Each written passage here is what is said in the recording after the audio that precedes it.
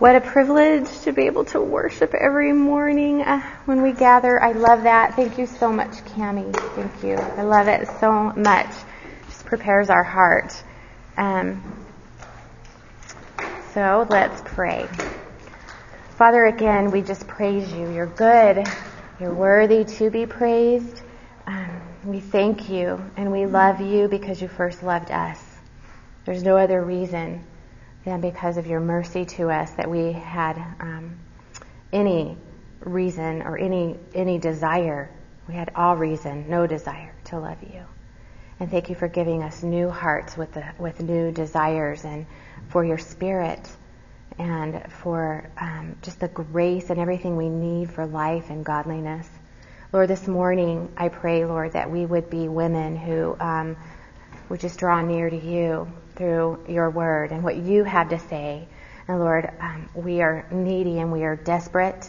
And Lord, I am needy and I am desperate. So I ask for your help in speaking. And Lord, I ask for your Spirit and help to receive your word and to fall under your word and to submit to your word and to love your word because we love you. Father, I thank you for the servants that are over in Wellspring Kids and their faithfulness, and I thank you for each and every one of these children that are there, Lord. I pray that you would work in their hearts, soften them to know you, Lord, and I just pray, Lord, as we leave here this morning, that we would leave here more in love with you, convicted where you want to convict us of sin, Lord, and encouraged and spurred on and motivated to be diligent to pursue the rest that we have in you and in you alone. And it's in your Son's name we pray. Amen. Okay, well, it is really good to be here, and it is a really full morning, and so we're going to get started, and will you guys remind me to tell you about this at the very end? But if you don't mind, will you please turn your notebooks over, because every time we get together, we're going to do that. We're going to talk about the Wellspring disciplines, because we just need to be reminded why we are here. And we are here to equip and encourage the women of Grace Bible Church, that's us, to do something, to shepherd our hearts toward Jesus Christ with His Word, with the Word of God, so that, there's a reason, so that we live gospel-transformed lives. And it does something. It strengthens the church. Strengthening the church in its gospel purpose. That's why we're here. And we want to understand and we want to unite our lives around these disciplines, these spiritual disciplines. And in Wellspring, we focus on three. We focus on our hearts, we focus on our homes, and we focus on ministry. Discipline 1 is about our hearts. She prayerfully, I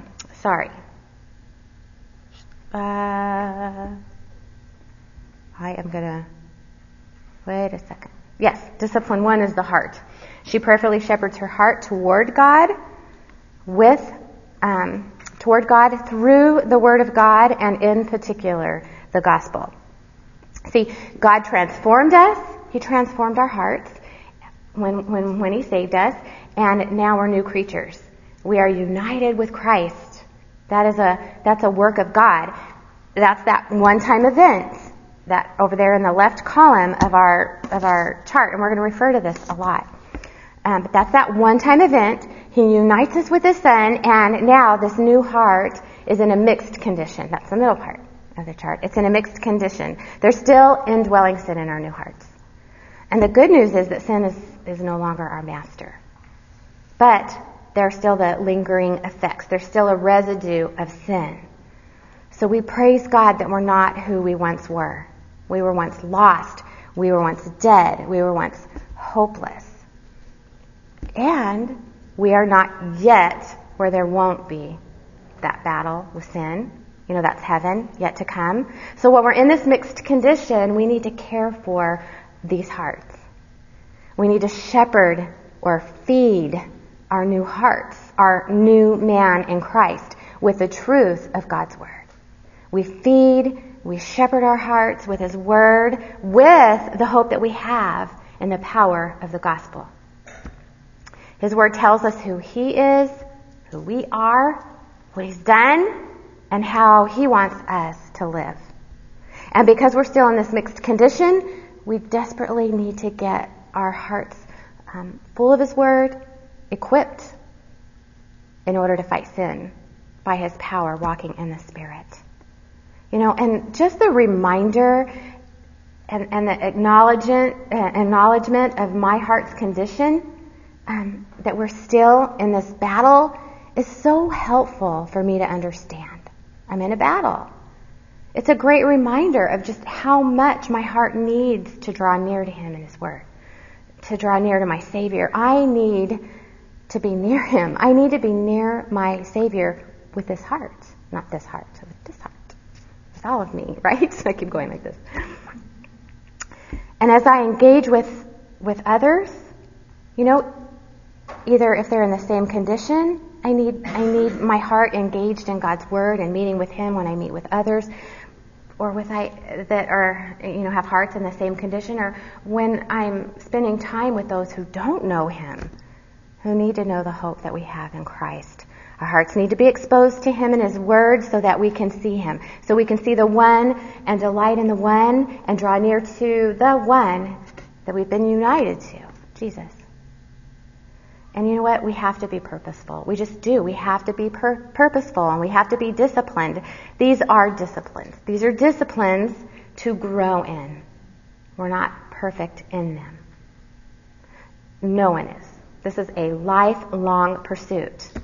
Lifelong. So if you're discouraged that, you're not doing this diligently, you may be thinking, here I am. I'm already behind in my reading plan. Okay, stop. Your reading plan is a tool. It's a tool. Regardless of what plan you're on, it's a tool to just help you to draw near to your Savior. And so we need to be sure that we're making that point. The reading plan is a tool, and just don't give up. We are here to encourage one another to persevere in meeting with God in His Word and drawing near to Him. So if you're discouraged this morning, start over. If you need to pick a new reading plan because that one is just not working for you, okay, pick another reading plan. Start over. Just draw near to God in His Word. That's what our hearts need. He's given you what you need in Him, and He wants you to draw near. So I want to encourage you, and then let's encourage one another in this, to keep going and to keep persevering, okay? And, Susan, can you turn the air down just a little bit, please? I hope you guys aren't cold. Cold. Probably. Discipline 2 is about our household relationships. Let's look at it.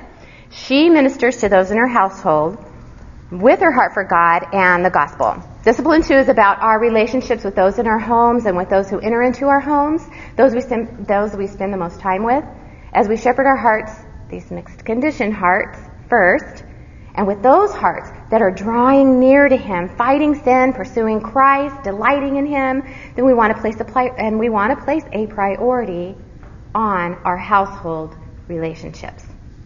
A priority in making a gospel impact with those that we come into contact with, those we live with, those who enter in to our homes, not neglecting those relationships, but seeing them as awesome opportunities to serve and to make an impact for the gospel there in your home. And discipline 3 is ministry. Basically, we step into people's lives as we continue to grow in these disciplines. We don't wait until we have them mastered, because do we ever master these disciplines? No, we never will. But as we are being faithful in our pursuit of them, we minister to others in the church and outside of the church. That's discipline 3, with a heart for God and the gospel and fulfilling your ministry within your household. That's discipline 2. You step into the church. You step into the church to shepherd others toward God and the gospel. Oh, I forgot to pick up an outline. But if you would, will you please take out your outline? It says, are you passionate for salvation's rest? We're still in Discipline 1, the heart. Yeah, we're still in Discipline 1, the heart. And thank you so much. Thank you, Erica. And it's such a privilege to soak in these passages again and again and again as God continues to just reveal more of who He is and who I am. And Scott teaches this lesson in Build, and I'm so thankful that he gives us his notes and he shares with us and he shepherds us and he teaches us and he answers our questions, and we're just so privileged for that. But if you haven't, will you please turn to Hebrews? We're going to be in Hebrews all morning. Our passage this morning and next week is Hebrews 4:11 through 13. So we've been in surveys until now. You know, we've just been kind of jumping around, and now we're going to stay right here. We're going to camp in Hebrews. For most of us, we're probably familiar with verse 12, right? For the word of God is living and active and sharper than any double-edged sword, and it's piercing, right? But we don't want to miss the context of this very familiar verse. We don't want to just isolate this verse and miss right where God has placed it in Scripture. So even though there's a lot of emphasis here on the Word of God and our hearts in this passage, we have an opportunity this morning to see Discipline 1 fitting into this greater context, this greater end, and it's salvation's rest in Jesus. It's in Jesus. But we need to start by reading all of chapter 3 and then into chapter 4 in order for us to understand the context. So, if you will please turn to chapter 3. We're going to start there in verse 1. Will you follow along with me? He says, therefore, holy brethren, partakers of a heavenly calling, consider Jesus the apostle and high priest of our confession. So he's asking them to turn their hearts and minds toward the Savior and consider Jesus. He was faithful to him who appointed him, as Moses also was in all his house. For he has been counted worthy of more glory than Moses by just so much as the builder of the house has more honor than the house. For every house is built by someone, but the builder of all things is God. Now he's going to start to contrast Jesus and Moses. He says, now Moses was faithful in all his house as a servant for a testimony of those things which were to be spoken later, but Christ was faithful as a son over his house, whose house we are in, if we hold fast our confidence and the boast of our hope firm until the end. Verse 7. Therefore, just as the Holy Spirit says, and then he's going to start to quote Psalm 95. He says, today, if you hear his voice, do not harden your what? Your heart. God's voice, your heart. As when they provoked me, as in the day of trial in the wilderness, where your fathers tried me by testing me as I saw my works for 40 years. Therefore I was angry with this generation and said, they always go astray there. They always go astray in their heart, and they did not know my ways. As I swore in my wrath, they shall not enter my rest. See, that was the problem in the wilderness under Moses. And he's using this Exodus generation as an example to avoid. And then he starts making some application in verse 12. He says, take care, who? Brethren. Take care, brethren. He's writing to professing Hebrew Christians. He says, that there not be in any one of you an evil, unbelieving heart that falls away from the living God, but encourage one another day after day, as long as it's still called today, so that none of you will be hardened by the deceitfulness of sin. Sin is deceitful. For we have become partakers of Christ if we hold fast the beginning, our assurance firm until the end. While it is said, today if you hear his voice, again, do not harden your hearts as when they provoked me. For who provoked him when they had heard? Indeed, did not all those who came out of Egypt led by Moses? And with whom was he angry for 40 years? Was it not with those who sinned, whose bodies fell in the wilderness? And to whom did he swear? They would not enter his rest, but to those who were disobedient. So, we see that they were not able to enter that rest because of unbelief. Chapter 4, verse 1. Therefore, let us fear, if while a promise remains of entering his rest, any one of you may seem to come short of it. So now he's getting to the point. He says, I'm concerned for you, Hebrew Christians. I'm concerned for you. There's a promise of rest. And I think history may be repeating itself. Verse 2, he says, for indeed we've had good news preached to us, so as they also, but the word they heard did not profit them, because it was not united by faith in those who heard. For we who have believed enter that rest. Just as he has said, as I swore in my wrath, they shall not enter my rest, although his works were finished from the foundation of the world. For he has said somewhere concerning the seventh day, and now he's going to start talking about God's work of creation. He says, and God rested on the seventh day from all his works. And again in this passage, they shall not enter my rest. Therefore, since it remains for some to enter it, and those who formerly had good news preached to them failed to enter because of disbelief, he again fixes a certain day today, saying that through David, after so long a time, just as has been said before, today if you hear his voice, again, do not harden your hearts. He's quoting Psalm 95, written by David. He's the king over Israel who was in the promised land. He was in the promised land, and he's concerned. He says, for if Joshua had given them rest, he, God, would not have spoken of another day after that. So there remains a Sabbath rest for the people of God. For the one who has entered his rest has himself also rested from his works as God did from his. He's saying that God's rest was to be an example to us, how we rest from trying to work for salvation. See, we need to enter that kind of rest, where we would only believe and not try to work for salvation, which is really tempting for us, right? But that we would not work for that. So, on your outline, and we're gonna try to unpack this, but on your outline, there's a question for you this morning, and it says, are you passionate for salvation's rest? Are we passionate for salvation's rest?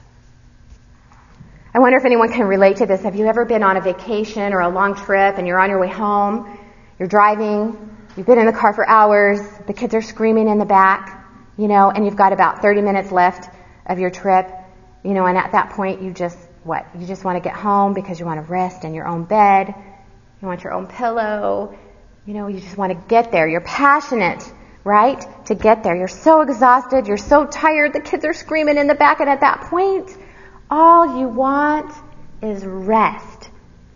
But it's really a certain kind of rest that you want in your own bed, with your own pillow. You're so close. It's a certain kind of rest. And it would never ever cross your mind to, at that point, to just pull over, and just take a little nap. You've got 30 minutes to go, kids are screaming, you're tired, you're exhausted, you want to get home, and then you're like, 30 minutes ago, I'm just going to pull over and take a nap. That wouldn't cross your mind. And it wouldn't cross your mind if you're on the freeway and the speed limit's 65 miles an hour and you go, I think we're just going to coast the rest of the way home and hit cruise control and put it on 25 and just coast. That wouldn't cross your mind either, right? You are going to be diligent to keep your foot on the gas, and you're going to keep going. You're going to keep accelerating. You're going to be passionate for one kind of rest. One kind of rest in your home, in your bed. Your goal at that point is that certain kind of rest. You're focused on it. You're passionate about it. You're diligent about that one kind of rest. And as we look at our passage this morning, there's a bit of a parallel in the Christian life. And we want to have the kind of attitude that's here in Hebrews 4:11. So let's take a look at that again. Hebrews 4:11 says, therefore let us be diligent to enter that rest. Let us be passionate to enter that rest. The call here is to keep going, to keep accelerating, spiritually speaking, to not coast. Coasting is very dangerous for the Christian. And this passage is a warning. The Christian life is not about coasting at all. We're called to be diligent and passionate for one kind of rest, and we're going to talk about it in terms of salvation's rest. It's a big kind of rest. It's the big kind of rest that God provides in Jesus. See, salvation is big. It's so big, and it's hard to get our minds around, but salvation isn't just that one-time event. It is, but it's not just about that one-time event. It certainly starts there, but it's so much more than that. So when we see the word in Scripture, salvation or saved, it can kind of be a little confusing. In the New Testament, salvation is spoken of in 3 different ways. It's talked about in a past tense way. God saved you in the past. That's that one-time event. And remember the diagram? And then there's this future tense, that third column in your diagram. God will save you from the wrath to come. And then there's a present tense. We are being saved. This is the way God describes salvation. It's in a past, present, and future way. So the rest that we receive in Jesus Christ can be spoken of that way. Past, present, and future. And we are to keep accelerating. We're to keep accelerating for it. We're to participate in it. Let's look at chapter 4, verse 3. He says, we who have believed enter that rest. That's a past tense. We have believed and we've entered that rest. That's the one-time event. And then verse 10 says, the one who has entered his rest has also rested from all of his works. In other words, we've rested. This is really important to understand. We've rested from our self-righteous attempt to make ourselves right before God. We've rested from that. That's a past tense reality for believers. And then there's a future entering of the fullness of that rest. You can write down Revelation 14:13 if you'd like. We're in heaven. We will rest from all our labors. In heaven, we enter a rest that we don't have right now. It's a rest to come when you die. A future tense that we won't ultimately be saved until heaven or until Christ's return. It's an ultimate expression of that rest with Him in heaven yet to come. But there's a rest that we get right now in Jesus Christ. And that's the rest we're going to talk about. That's the rest we're going to talk about this morning. Verse 11 is a command. And it's in the present tense. It says, be diligent. Be diligent to enter that rest. It says there's a sense in Scripture that we are, as Christians, still being saved. It's a present tense reality. Christians have entered God's rest. If you are saved, you are saved. And we're to be diligent to enter that rest. That's Hebrews 4:11. And we will in the future enter the fullness of that rest in heaven. So you might be thinking, wait. Okay. So are you saying that I've entered that rest if I've believed, and that I am to be diligent to enter that rest? And the answer is, yeah. God's Word says yes. Both are true. That's how big salvation is. So as we look at our passage this morning, you might want to start thinking about this question. You might want to just jot it down on the side. You have a lot of room to take notes. You might start just thinking about this and then just go back to it later.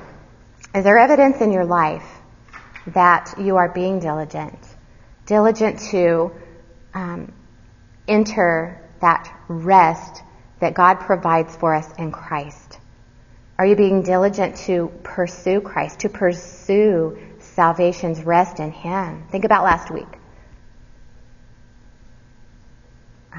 We're told to pursue salvation's rest that God offers in Jesus Christ. Are we passionate for that? Is there evidence of zealousness in our lives for that, for Him? And it may be tempting to think or ask, does it really matter? I mean, I'm saved. So, as we see in this passage, it matters. It's a big deal. Salvation is not just fire insurance.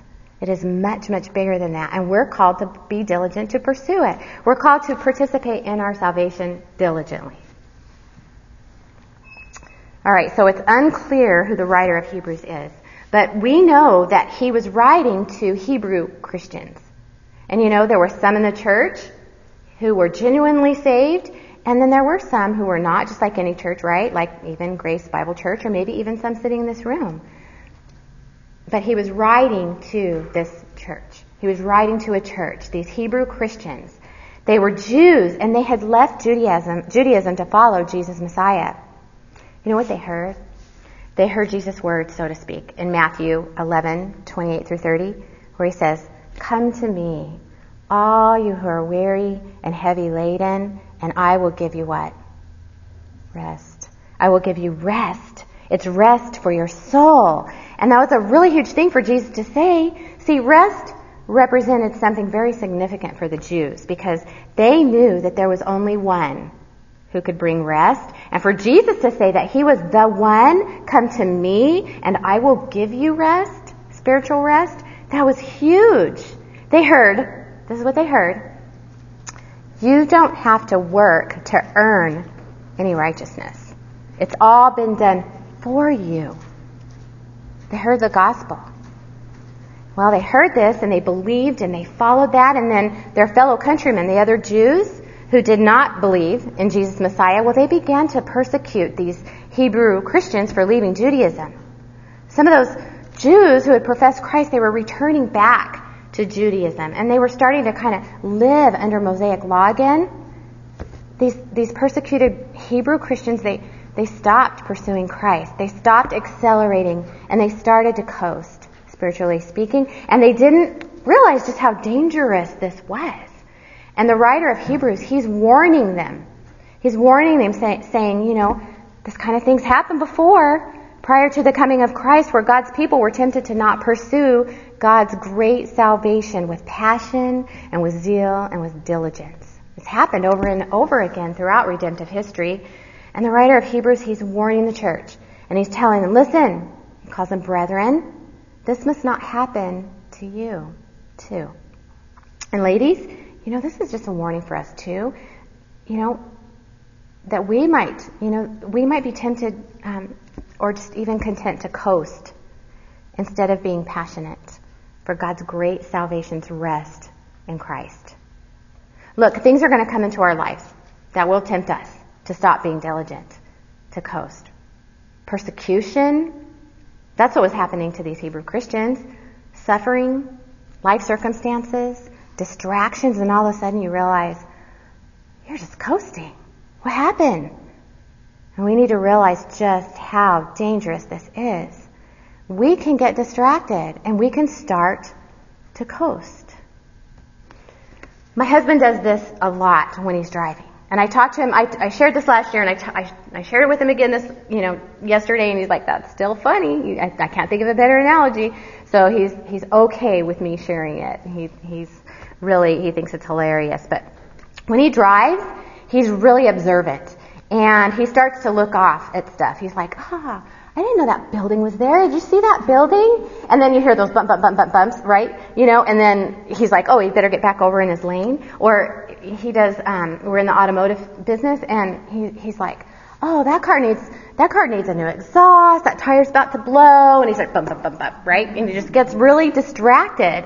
And he forgets to accelerate sometimes too, as he's distracted. And, I remind him sometimes. I'm like, honey, now, I don't recommend this, but I'm trying to be his helpmate most of the time. But sometimes I have the wrong motives. I'm like, honey, do you realize that you're like only going 55 and there's a 65 mile an hour speed limit? And most of the time, he said, tell them that I'm getting better at being gracious about that. So he is. He's getting, we're working. We're still 25 years. We're still growing in that. So I'm learning to zip it, and he's learning to be gracious. But,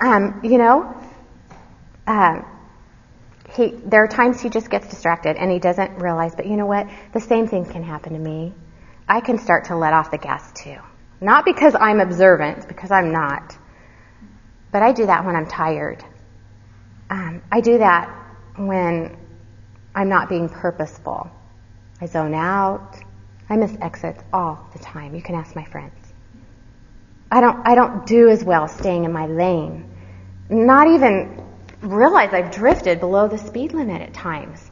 And that's not an outside distraction. That's just me. That's in me.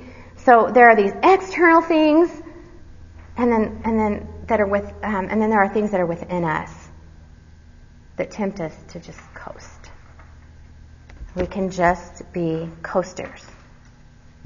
My heart has a hard time getting a grasp on how badly I need to keep my eyes fixed on Jesus Christ and rest in Him and pursue Him diligently. I could be content in my coasting even for a while. And it doesn't always have to do with my circumstances. And this is just really dangerous. So this is a warning for us to keep going and to keep pursuing, to accelerate toward and be passionate for God's salvation's rest in Christ. There's just never a time in the Christian life that we're not to be passionate for that, not to accelerate and be diligent, ever. So as we look at our passage this morning, Hebrews 4:11 through 13. And that was just the intro. If you're wondering where we are on the outline, intro. That was just the intro. There are 3 passions of the Christian who diligently shepherds her heart into salvation's rest. You have 4 in your outline, but there's only 3 in this passage. And number 4 is from a greater context, kind of a bonus one. But we're only going to be covering the first one this morning, and then we'll cover the rest next week. So these passions are in terms of questions on your outline. And the first one is this: are you passionate to spend yourself to enter the rest that comes from God? To spend yourself. Are you passionate to spend yourself? See, as we look at Hebrews 4:11 right away, we have a command. It says, let us be diligent. And that is what is meant by spending yourself, to be diligent. The command means that this is something that is not something that just happens. You know, when you become a believer, or something that we do accidentally. It's being intentional. It's not something reflexive. You know, like when the doctor hits your knee and it pops up, that's reflexive. Well, it's not that. No, this is an action. This is an action where we must be very, very intentional. We must be purposeful. In other words, here's some other words for you. We are to be zealous. We are to be eager. We are to be diligent. Take pains to achieve. To be thoughtful about something. And what is it? What comes next? Let's look at it.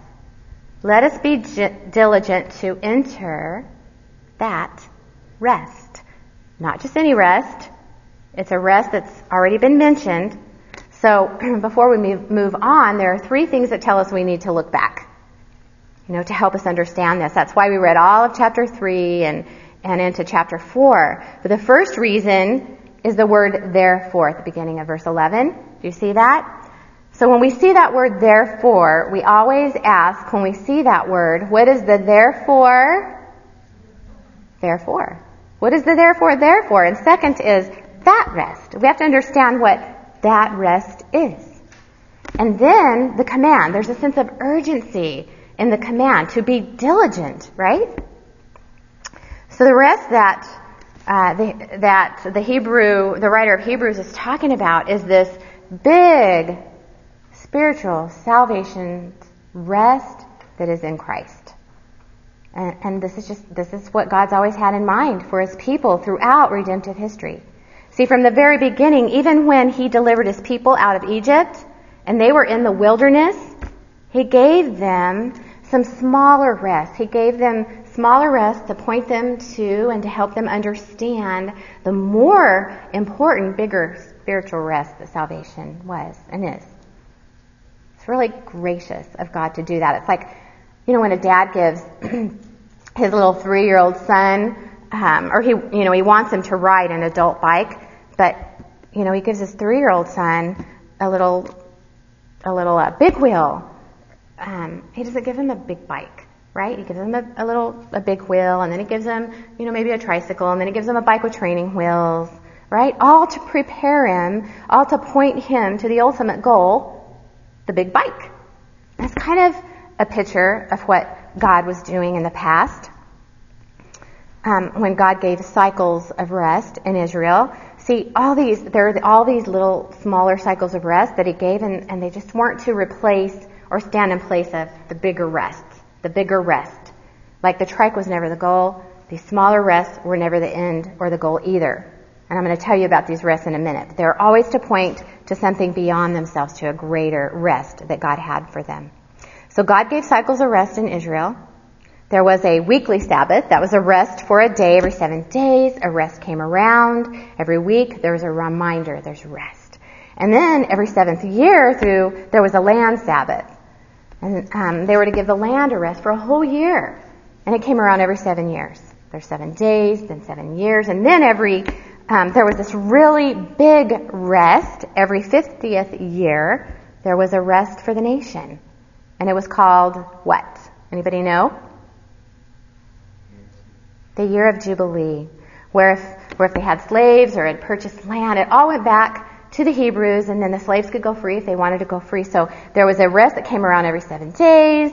There was a rest that was every 7 years, and then every 50 years. Now all of these rests for Israel were given at Mount Sinai. It's kind of important to understand, if you can kind of we need to get our minds around this.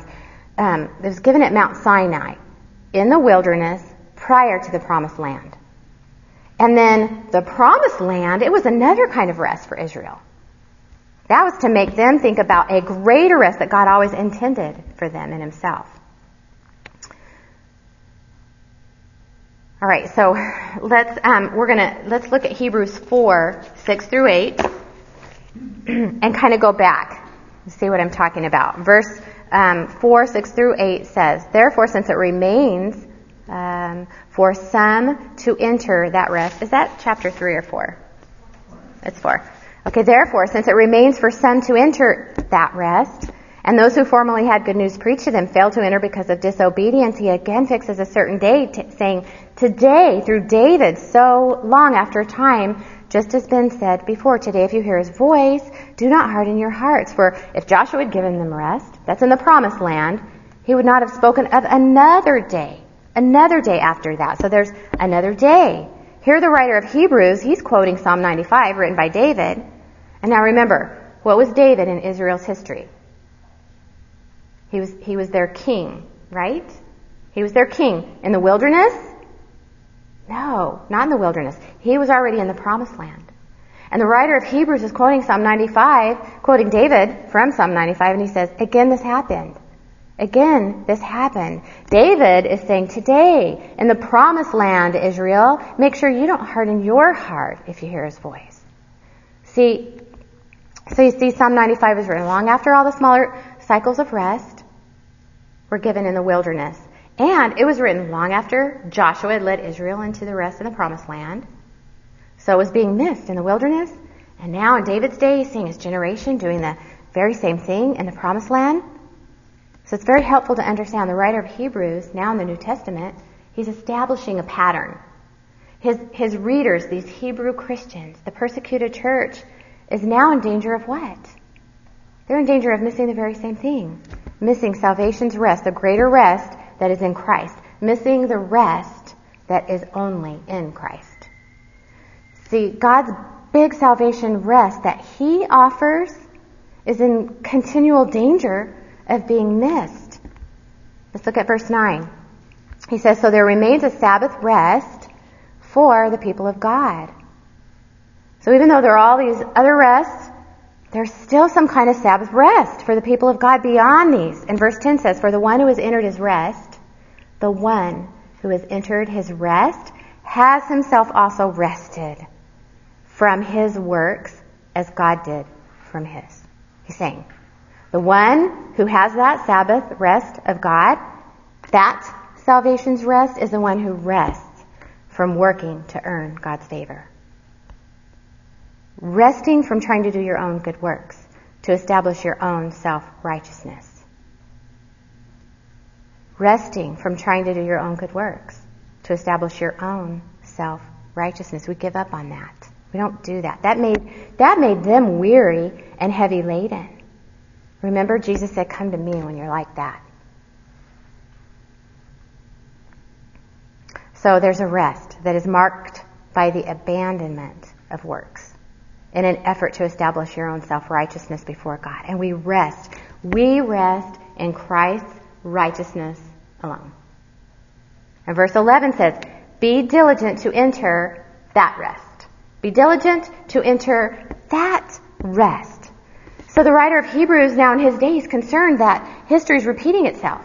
His reader, these Hebrew Christians, the persecuted church, are in danger of missing the greater rest in Christ, especially if they're tempted to go back to Judaism, which is a religion of trying to earn or establish your own self-righteousness through works.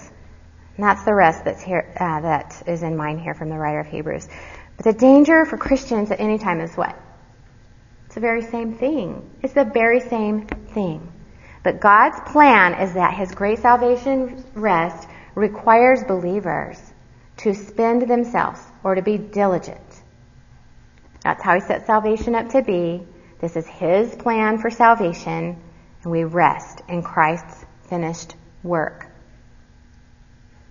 And it's God's desire that we run. We rest, we run, we participate. Both fingerprints, right? But not to earn or get salvation.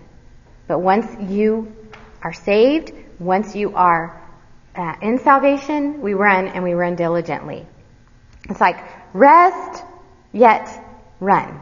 We rest, we run diligently. We're called to be diligent, to be thoughtful, and it doesn't happen accidentally or reflexively. So what would it mean to spend yourself?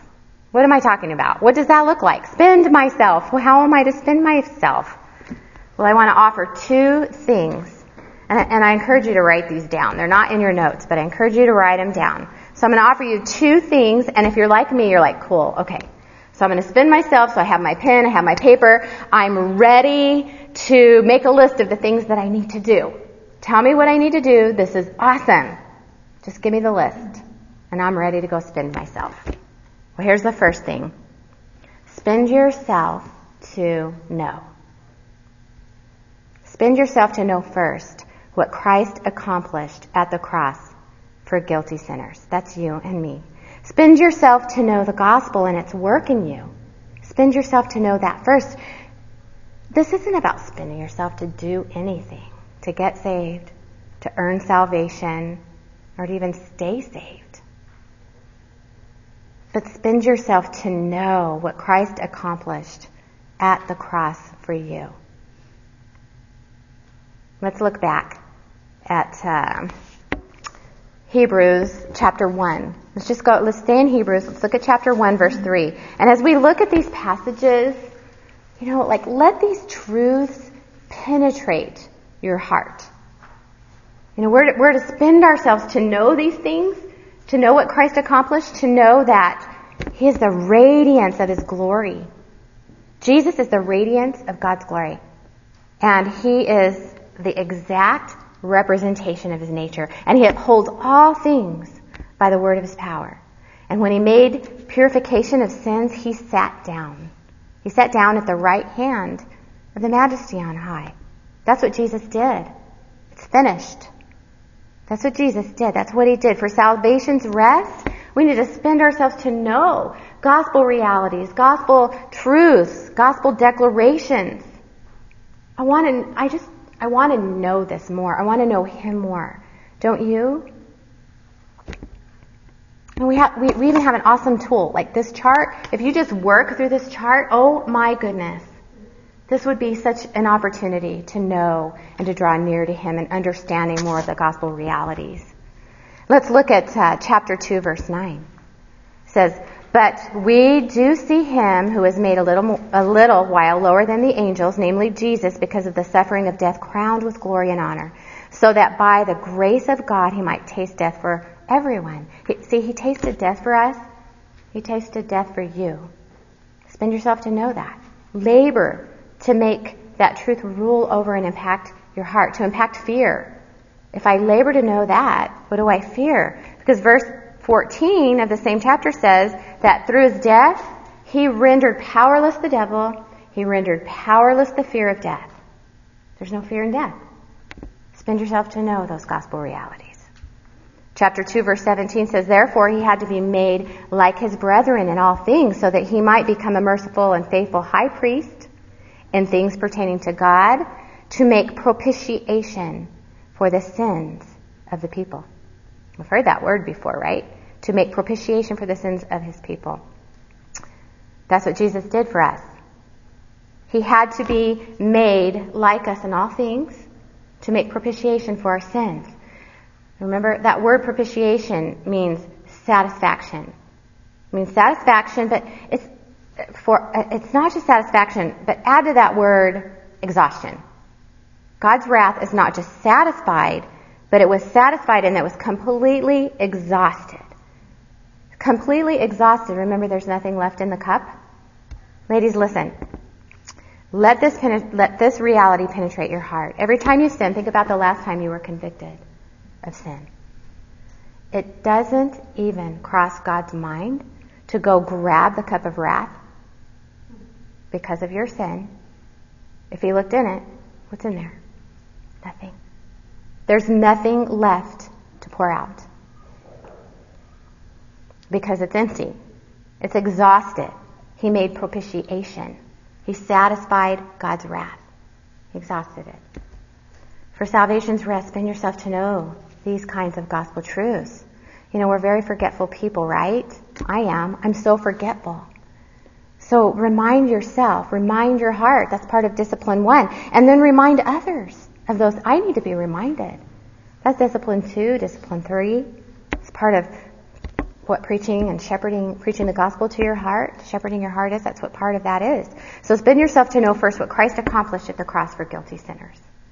And then the second point to write down, secondly, is spend yourself in entrusting your life to Christ and his work on the cross. Spend yourself in entrusting your life to Christ and his work on the cross. Ladies, listen. It's not enough to just know it. We must entrust our lives to it. To believe these things, we must know them. Think and meditate on them. Expose our hearts to them so we can trust, believe, and be satisfied in him.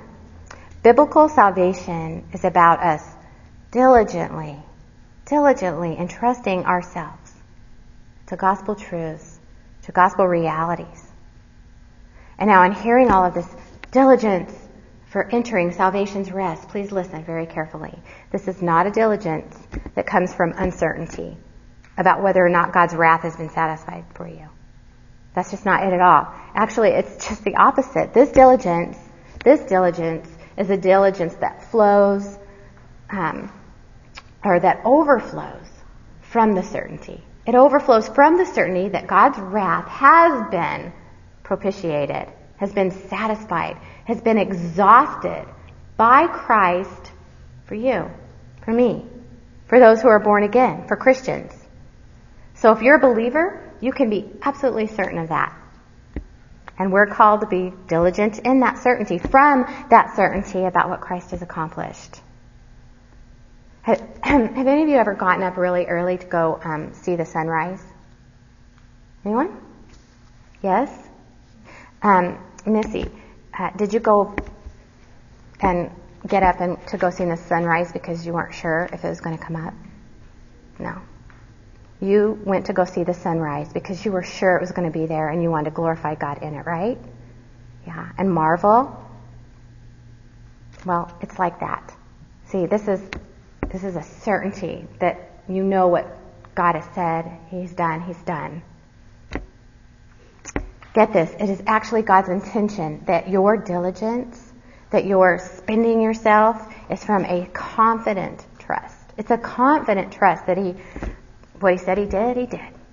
So we run out of that certainty. We spend ourselves out of that certainty, not out of uncertainty. So let me ask you something.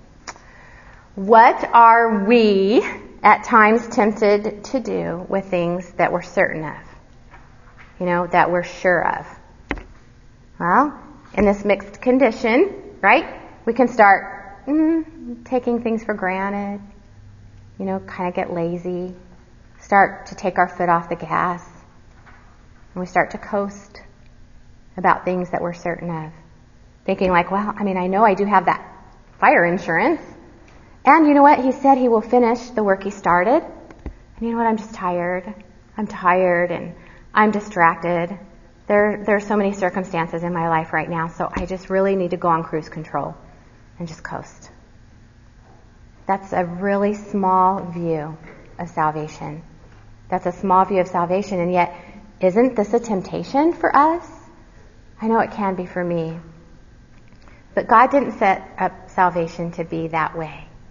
It's because of that certainty that we act. We act on His promises, and we participate and we run with diligence and passion.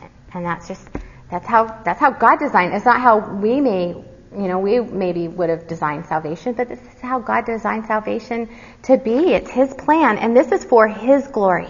It's for His glory. So, in being diligent, spend yourself to know first what Christ accomplished at the cross for guilty sinners, and then spend yourself in entrusting your life to them. We all know Philippians 1:6, right? What does it say? I'm not very confident of this very thing. That is not what it says, right? Are you guys awake? I'm not confident of this very thing. No, he says, I am confident of this very thing, that he who began a good work in me, in you, will perfect it until the day of Christ Jesus. Paul says he's confident. He's confident of this very thing. And yet, what does he say in Philippians 2:12 and 13? What are we called to do? He says, work out your salvation, not work for your salvation. Work out your salvation with fear and trembling. For it is God who is at work in you, both to will and to work for His good pleasure. So do you hear that? He says, work out your salvation with fear and trembling because God is at work in you. He created us for good works so that we would walk in them. Remember, we're going to talk about this throughout the year so we understand more about this mixed condition, and I think Suzanne covered this, but there are those 3 words that begin with P. It might be helpful to understand that in our working it out. There's the penalty, power, and present. We've been freed from the penalty of sin, right? We've been freed from the power of sin, praise God. But we haven't been freed from the presence of sin. We still have the presence of sin. That's that middle part of the diagram. So in working out our salvation, we are still battling the presence of sin, that sin residue. And we must fight that presence of sin, and we fight it with and from the gospel, diligently.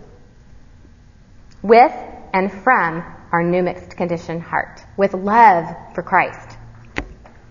So, okay, here's the summary up to this point. There is nothing accidental about spending ourselves. We need to be intentional. When was the last time you accidentally ran a mile? Never, right? It takes intentionality. And we are to be thoughtful or intentional in our zeal to enter the great salvation's rest that was achieved for us in Christ. So, spend yourself to know first what Christ accomplished at the cross for guilty sinners, and spend yourself in entrusting your life to them. And the question I want to ask you is this. Is this your passion? Is this our passion? Is this our passion? Hebrews 4:11 says, be diligent to enter that rest. Why? Let's look. So that no one will fall. Do you see that? So that no one, not just so that you won't fall, but so that no one will fall. And how do they fall?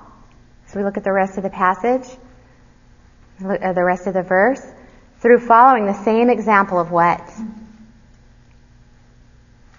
Anyone? Same example of disobedience. We must be concerned about just how devastating our disobedience is. Unchecked disobedience. So is it our passion to protect one another from falling? Our disobedience has an impact on others. And they might fall if we give them an example of disobedience or of not being diligent to enter His rest. So are we passionate about that? I'm so thankful. I am so thankful that I get to teach this, and that I'm soaking in this, and that I'm thankful for this warning, because we need to be concerned about this. And at times, I'm just not, honestly. I'm just not as I need to be. How about you?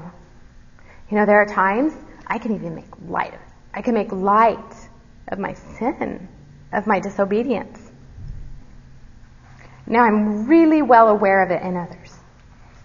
I can be, I know, I can see it, I can point it out in my husband more than I can my own. So this is a sober warning. So what's the answer? We preach the gospel to our disobedience.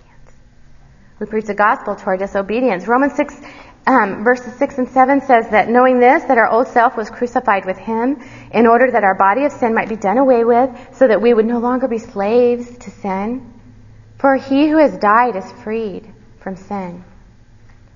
That's what we preach to our disobedient hearts. By grace, you've been united with Christ crucified and Christ raised from the dead. Why? So that we might be powerfully freed from the tyranny of sin. That's a supernatural power. So remember, when you're disobedient and you sin and it's weighing you down and it's so heavy, be diligent to remind yourself of gospel truths, of gospel declarations, of gospel realities, because the power to obey comes only from being motivated by the completed work of Jesus for you, for us, by his grace. So, we're to be diligent. We're to be diligent to spend ourselves to enter the rest that God has for us and that he is for us and provides for us in his Son. And we fight. We fight. We're in a battle. But in talking about all this zealousness, it still may be kind of confusing. You may be thinking, that feels so exhausting. That feels exhausting. I've been a believer for so long. I'm so tired. How do I keep up with this zealousness? Well, have you ever known an older, faithful servant? You may not see her being all hyper, and this outward kind of energy. But you know what you see? You see zealousness in her faithfulness, in pursuing Christ every day. And that's the kind of women we want to be.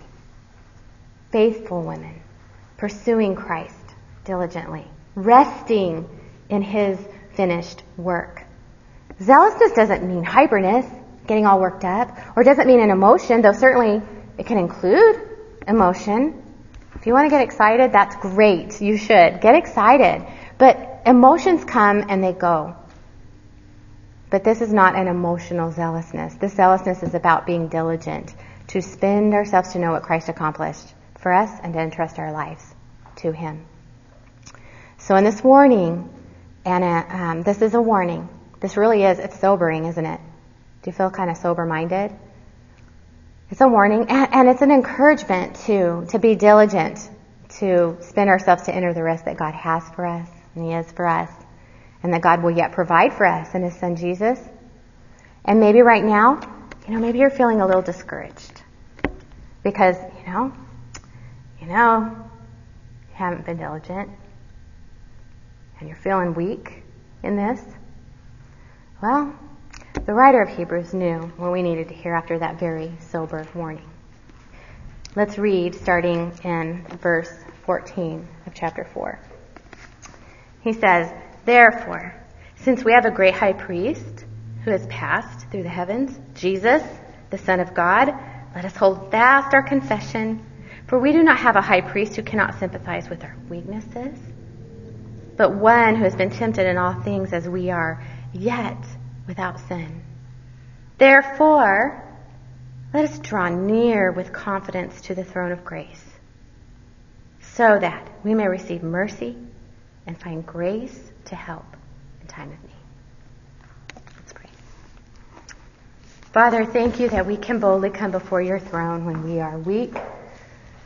Lord, thank you for your grace. Thank you for your mercy. Thank you, Lord, that you have given us your precious word. And Lord, I pray that we would just be motivated to love you more, to spend ourselves in entrusting our life and resting in the finished work that you have for us and your Son.